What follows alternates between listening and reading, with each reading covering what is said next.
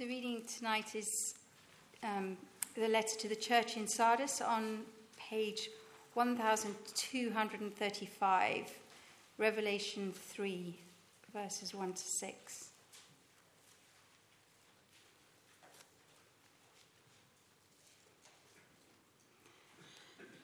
To the angel of the church in Sardis write, "These are the words of him who holds the seven spirits of God and the seven stars. I know your deeds. You have a reputation of being alive, but you are dead. Wake up, strengthen what remains and is about to die. For I have found your deeds unfinished in the sight of my God. Remember, therefore, what you have received and heard. Hold it fast and repent.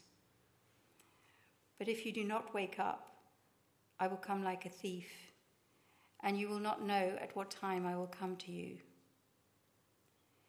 Yet you have a few people in Sardis who have not soiled their clothes.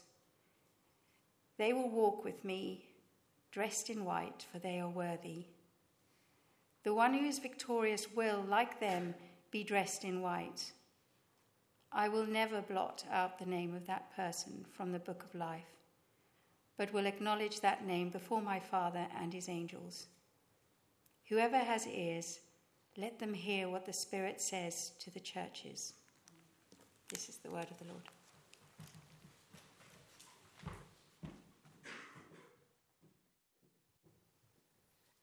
Thank you, Lane. Good evening, everyone. Please do keep Revelation 3, 1 to 6 open, and we'll pray now as we come to God's word. Let's pray. Lord God, if there are areas of our lives where we are comfortable without Jesus, we pray that your word would challenge us. And Lord, where there are times in life where we are oppressed and afflicted because we follow Jesus, we pray that your word would comfort us in his name. Amen. To the angel of the church in Sardis. Where is Sardis? What was life like there when this letter was written? We've got a map on the screen. Here's where Sardis would have been on a modern map of Turkey. These 7 letters in Revelation 2 and 3 were written to 7 churches in modern-day Turkey. It was known as Asia Minor back then. We had the first one a few weeks ago written to Ephesus, and now we're at stop number 5 on the circuit. This is Sardis, and that's where it is. They're just northeast of Ephesus. It was in a region called Lydia, and not just that, it was the home to the kings of Lydia. And the last great king of Lydia, before this letter, was the chap on this next slide. He's called Croesus. He was around 550 years before the birth of Jesus. Croesus was known for being pretty obsessed with his reputation, really. He had done the odd good thing to get a good reputation. He was a wealthy king.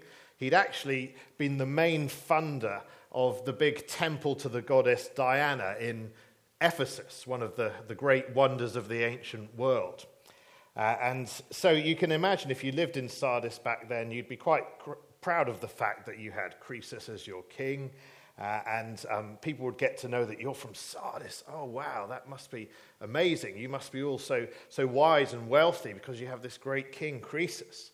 And you'd reply with things like, yeah, my mum used to babysit for his daughter. And you'd be quite proud of that connection or reputation. And this guy, Croesus, was very into maintaining his reputation. He used to invite visiting philosophers and scholars to come and assess, a bit like using the mirror on the wall like the wicked stepmother did. He would ask these visitors, who would you say has the best reputation amongst all the kings of Asia Minor? Or who do you think is the wisest in these parts?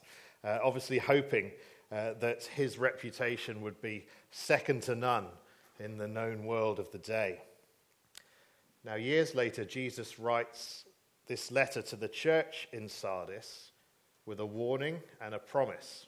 And it's all got to do with reputation, with names. It seems that the majority of the church were in real need of the warning that we see in the first part of the letter.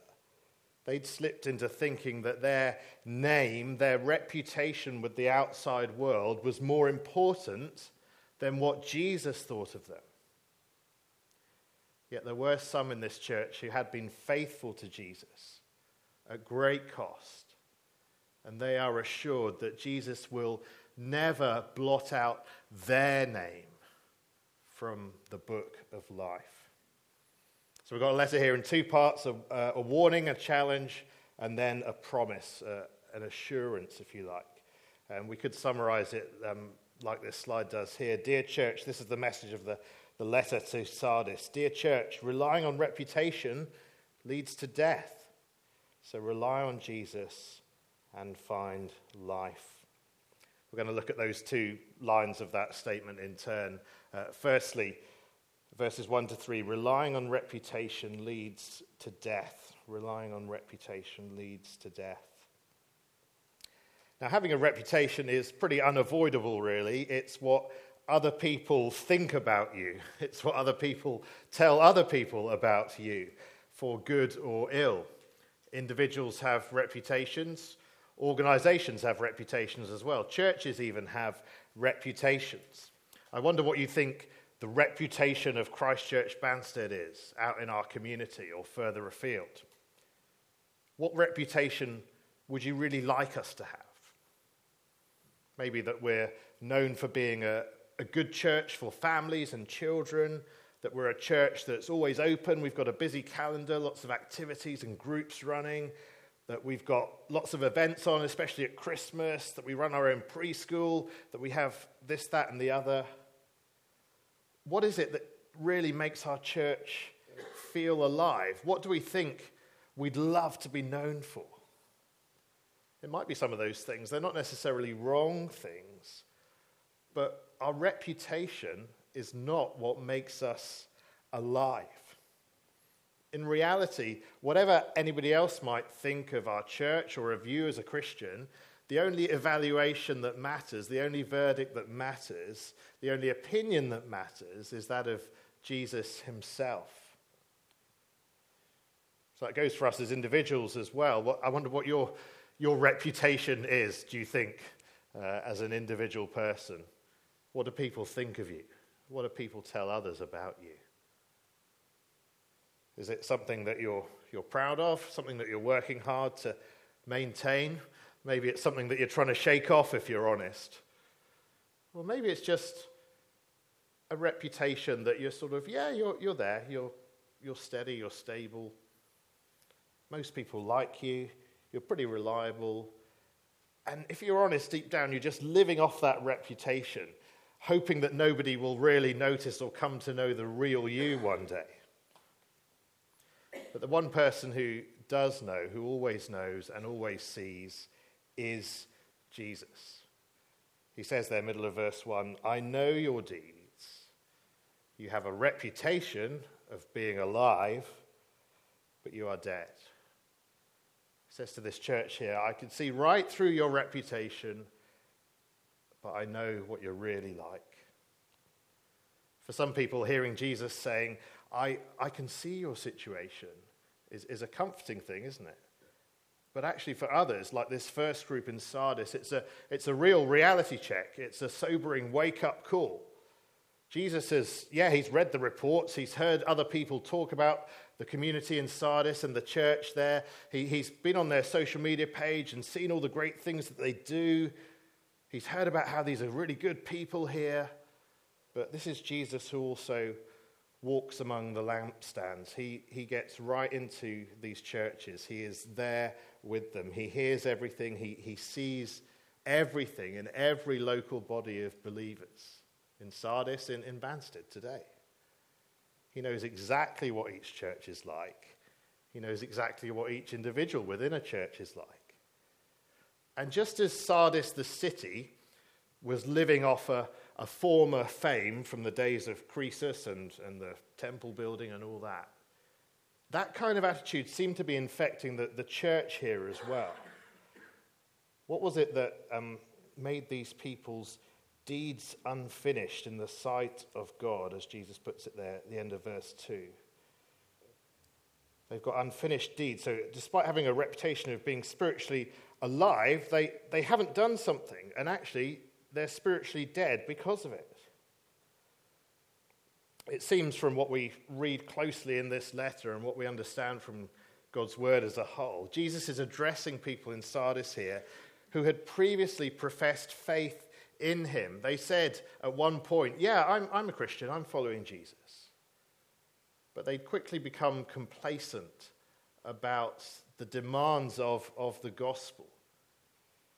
They'd experienced maybe a little bit of being rejected because they said they followed Jesus, a bit of being shunned, and they didn't like it.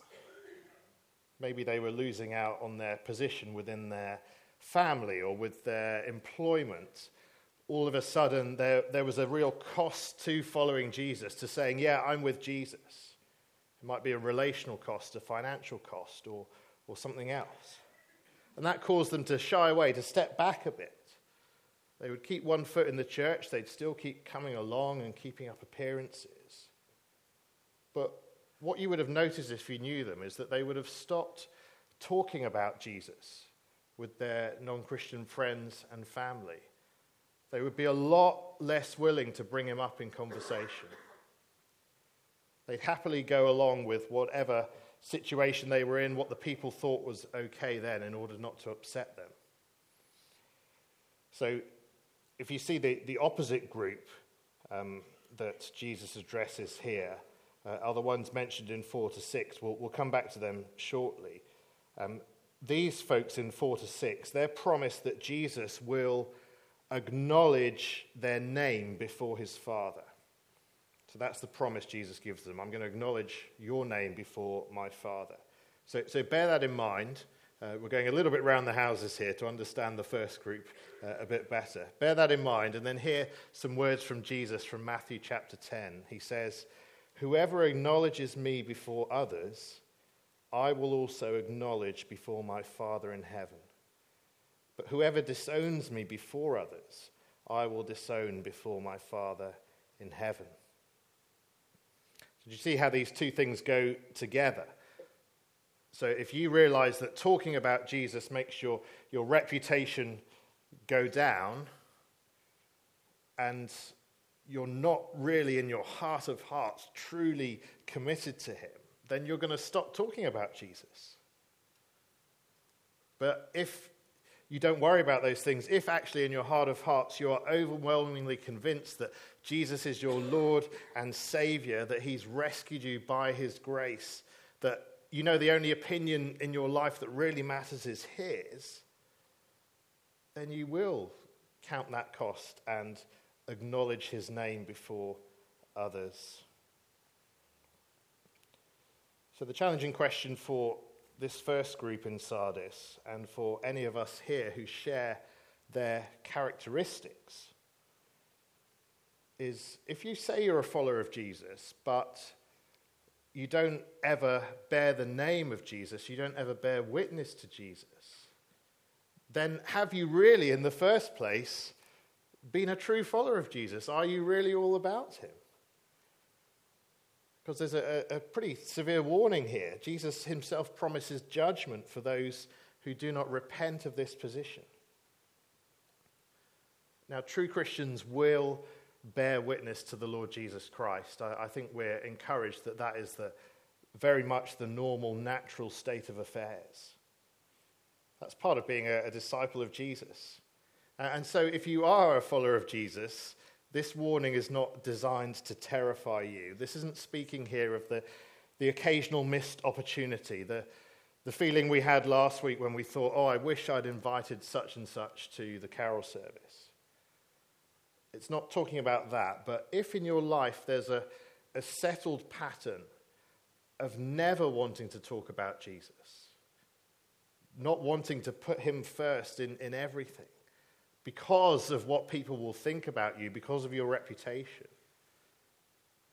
If you find yourself in that position, or if you know anybody else in that position, listen carefully to what Jesus calls these people to do. Verse 3, "Remember therefore what you have received, and heard, hold it fast and repent.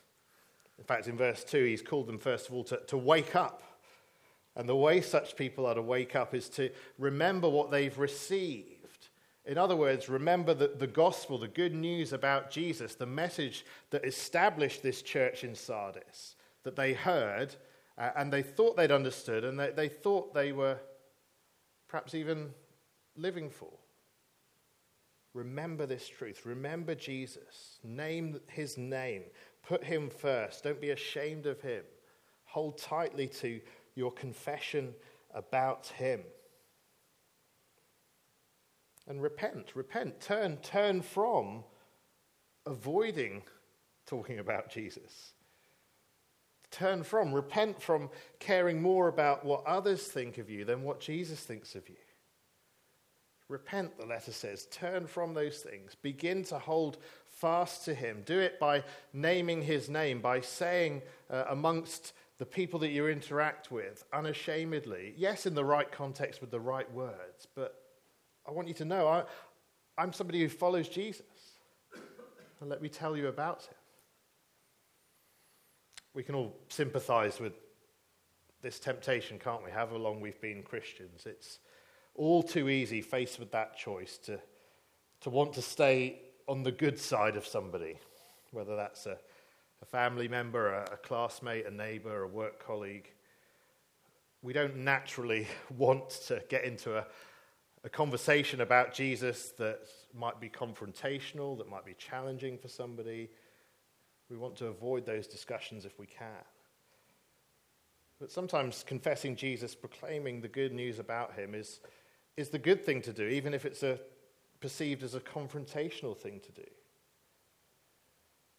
Jesus warns those in Sardis here and those of us here this evening. For those who say they follow him, but never confess him, never say, Jesus is my Lord, Jesus is my King. Then there's a warning here. There's great rewards for those who do confess his name, but there's a warning of judgment to come for those who don't, no matter how good their reputation is being part of church. Maybe you're with us tonight and you're someone who, if you're honest, you've never really got to that committed second half group of Sardis where you've been willing to go all in for Jesus and confess him as your Lord and Savior and King. Maybe because you're afraid of what family or friends would think, what it would do to your reputation. Beware. If you think it's okay to be in that position and just drift through life, being on the fringes of church, as long as you're sort of associated with Christ Church and with the church family here, then that's okay. I don't have to say anything as long as I sort of go along and are part of the community a bit. Then that's going to lead me to life. Well, Jesus says, no, that's not life. That's like spiritual death row. He's saying, wake up from that. Beware. He says, if you do not confess him as Lord, he will come in judgment, and you won't know when, and you won't be able to stop him. And that is worse than any consequences that you're trying to avoid for not following Jesus, for not confessing him before others. So let me encourage you, if you've not done that, to do that today. Do that this Christmas. I think at Christmas we see this in stark contrast, don't we? We do a lot of churchy things. We hear a lot about Jesus and following him. And a lot of the rest of the time is spent in doing relational things with neighbors or friends or family. And our worlds collide. And it's a challenge, it's an opportunity to say to ourselves, who's most important in my heart? Who will I speak up about? Who will I glory in this Christmas? We need to do that as a church too, and not just live off our reputation. That's why we gather together each week, to remind ourselves of this good news about Jesus, so that we don't drift into assuming that we know it, which is actually not too far from just dropping it altogether. If you're a Christian who's finding it hard to confess Jesus at the moment in a particular context, or if you feel weak in this area, and I think that's all of us, Be encouraged by verse 1. These are the words of him who holds the 7 spirits of God. That's a kind of picture of the perfect Spirit of God, if you like, the Holy Spirit, the helper of God's people, the Spirit of Jesus. He is the one Jesus gives to us to enable us to bear witness to him. None of this is done in our own strength, but we trust the one who holds the 7 spirits of God. And what about those comfortable with their reputation? What can they expect if they don't repent and hold fast to Jesus? The answer is sudden, it's unexpected.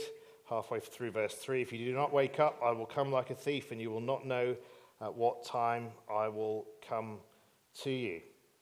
We've only got to go back to ancient Sardis again for an illustration of this. So remember our friend on the pot, King Croesus? Well, he thought life was pretty good. He was living off his reputation. And actually, he lived in Sardis, which was a pretty safe place to live. It was pretty impenetrable. We've got a few sort of modern pictures of what it used to look like on the next slide. So it was on a hill, it was high up. There was only one way into this city. It was very easy to defend. Round the back of those pictures, there was another section where the cliff was just so steep and rugged, they just didn't even bother to patrol round there. They thought, nobody's ever going to get up there.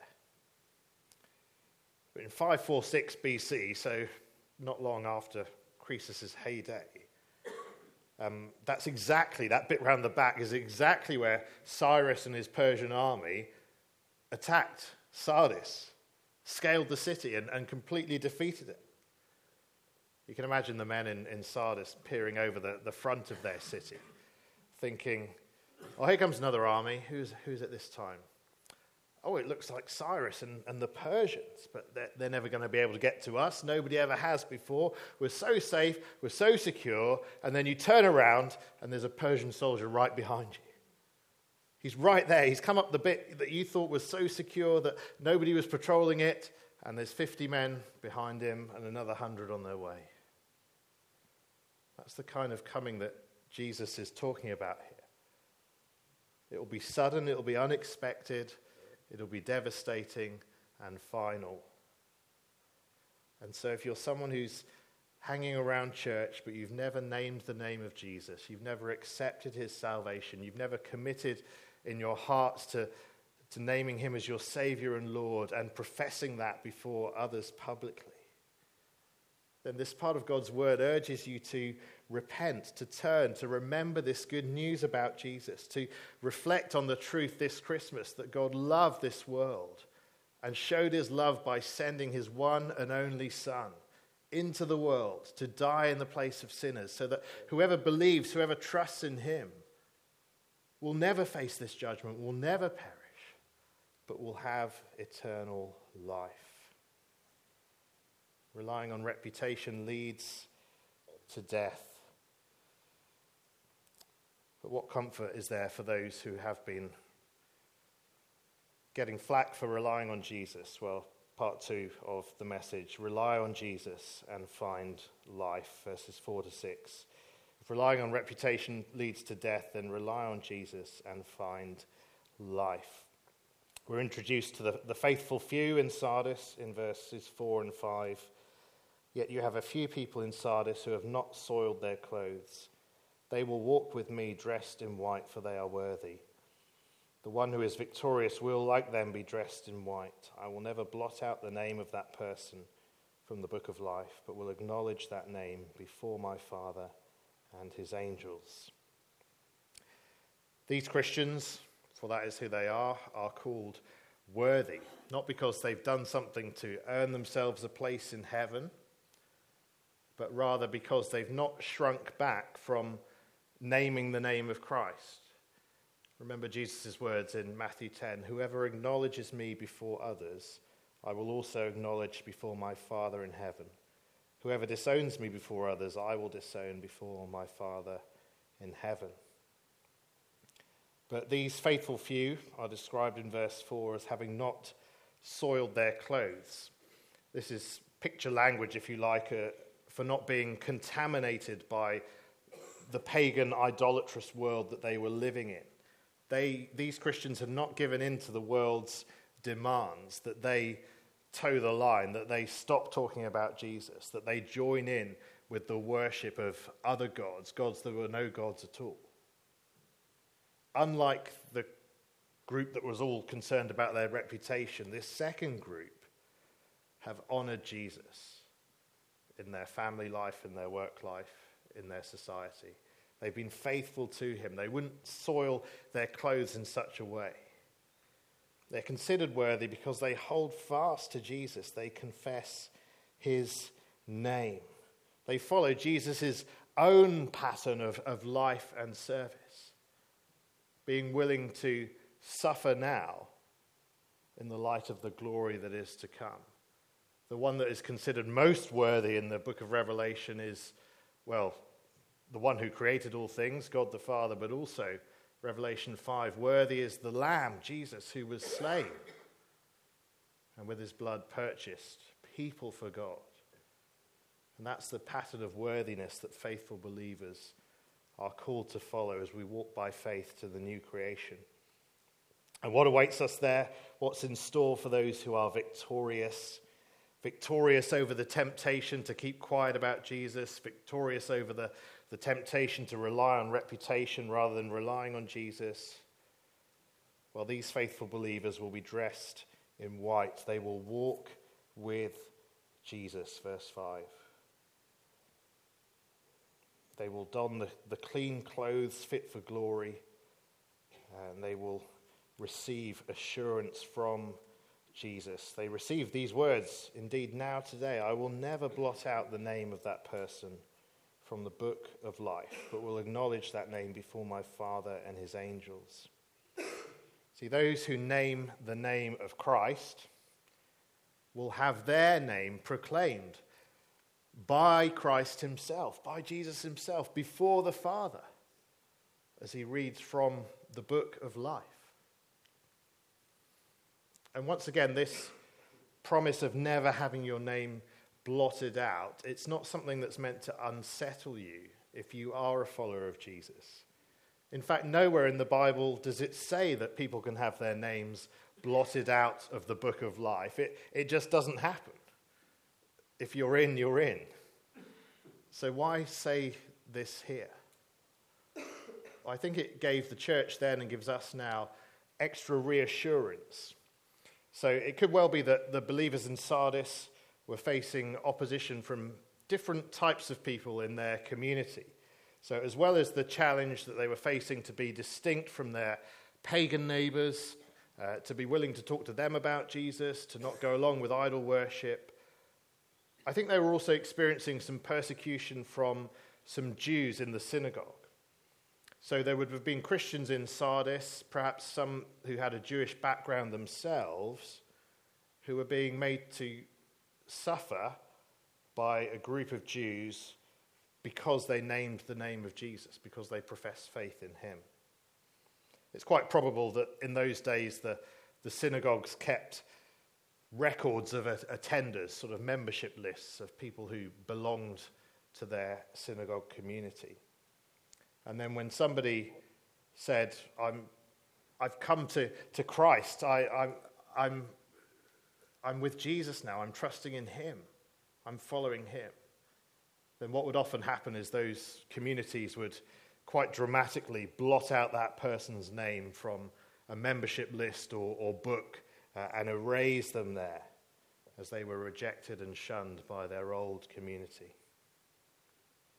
And so Jesus says to them here and to us, you need not fear if that happens, because I will never blot you out. I will never blot your name out from my book, and my book is the book of life. And so if you've experienced anything like this already, or if it ever happens to you in the future, if we find ourselves blotted out of different groups for following Jesus, these could be friendship groups, work groups, family groups even. If we, even as a church, corporate, are rejected for following Jesus, if we're told corporately that actually Christchurch Banstead, you now cannot do X, Y, and Z because you're putting your beliefs in the Bible and Jesus above what we require you to do in this country. If that ever happens, if we ever experience restrictions on what we can do, what benefits we can enjoy, if any of us individually face that shunning, that rejection, that blotting out from relationships, then let us always remember Jesus never blots us out. Our name is safe with him. And for all the ridicule and rejection that we may have to face now, and didn't Jesus himself face just that, we can be sure that in the end we have nothing to fear. Remember, the only judge of character that really matters is Jesus himself. And what's he doing? Right now, he is acknowledging your name, Christian, before his Father in heaven, before his angels. And he has your name down on the only list that really matters. Martin Lloyd-Jones was one of the great preachers in the 20th century. When he was older and dying of cancer, one of his friends said to him, "How are you managing to bear up? You've been accustomed to preaching several times a week. You've begun important Christian organizations and enterprises. Your influence still extends throughout the world. People are listening to your tapes of your sermons on 5 continents. And now you're just on the shelf. You can manage a few minutes of writing every day, perhaps." His friend said, "I'm not asking how you're coping with the disease itself, but how are you coping with the stress of being out of action?" And Lloyd-Jones responded by quoting Jesus' words in Luke chapter 10, where his followers have just returned from what they thought was quite a successful mission. And Jesus said to them, and Lloyd-Jones quotes to his friends, "Do not rejoice that the spirits submit to you, but rejoice that your names are written in heaven." Rejoice that your names are written in heaven. With all that we are and all that we do as church, let's not set our hearts on receiving rave reviews from the world. Do you know our church has a 5-star rating on Google at the moment? It's wonderful, but who cares if it goes 1 star tomorrow? Let's seek the acknowledgement of Jesus before the Father. That is where true victory is to be found. By trusting that Jesus holds us securely in heaven, that we are safe through faith in him alone. And that enables us, in the power of the Spirit, to keep on bearing witness to Jesus in our lives today, even when it's going to cost us. Our reputations may go up and down in the sights of people, but as the hymn writer says, my name, talking of a Christian, my name is graven on Jesus' hands. My name is written on his heart. I know that while in heaven he stands, no tongue can force me to depart. So nobody who mocks you or slanders you or excludes you from their group for following Jesus, they don't have the power to force you out of heaven where you are safe with Jesus. Jesus says, "The one who is victorious will be dressed in white and will walk with me." So which side of Sardis will we find ourselves on today? That side that says, the most important thing in my life is what other people think of me? If that's you, be warned, wake up. Hold fast to Jesus. Make him your Lord and Saviour. Or will you be on the side that says, the most important thing in my life is what Jesus thinks of me? And will we keep doing that as a church community as well? We could have a good name for any number of reasons. But let's pray that we'd be a church that treasures Christ, whatever the world thinks of us, whatever it costs our reputation. Let's name the name of Jesus. And that's how we'll be truly spiritually alive, because we know that our name is safe with him. Let's pray.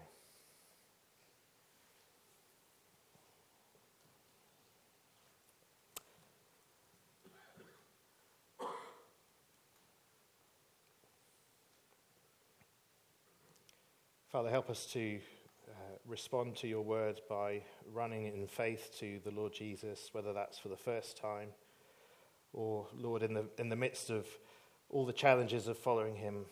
Lord, may we cling to him afresh. May we hold fast to our testimony about him. Lord, we thank you for the assurance that your word brings, that we are safe with him. Lord, thank you for the words of the song we're about to sing. One with my Lord, I cannot die. My soul is purchased with his blood. My life is safe with Christ on high, with Christ my Saviour and my God. Amen. Just a minute or so as the musicians get ready.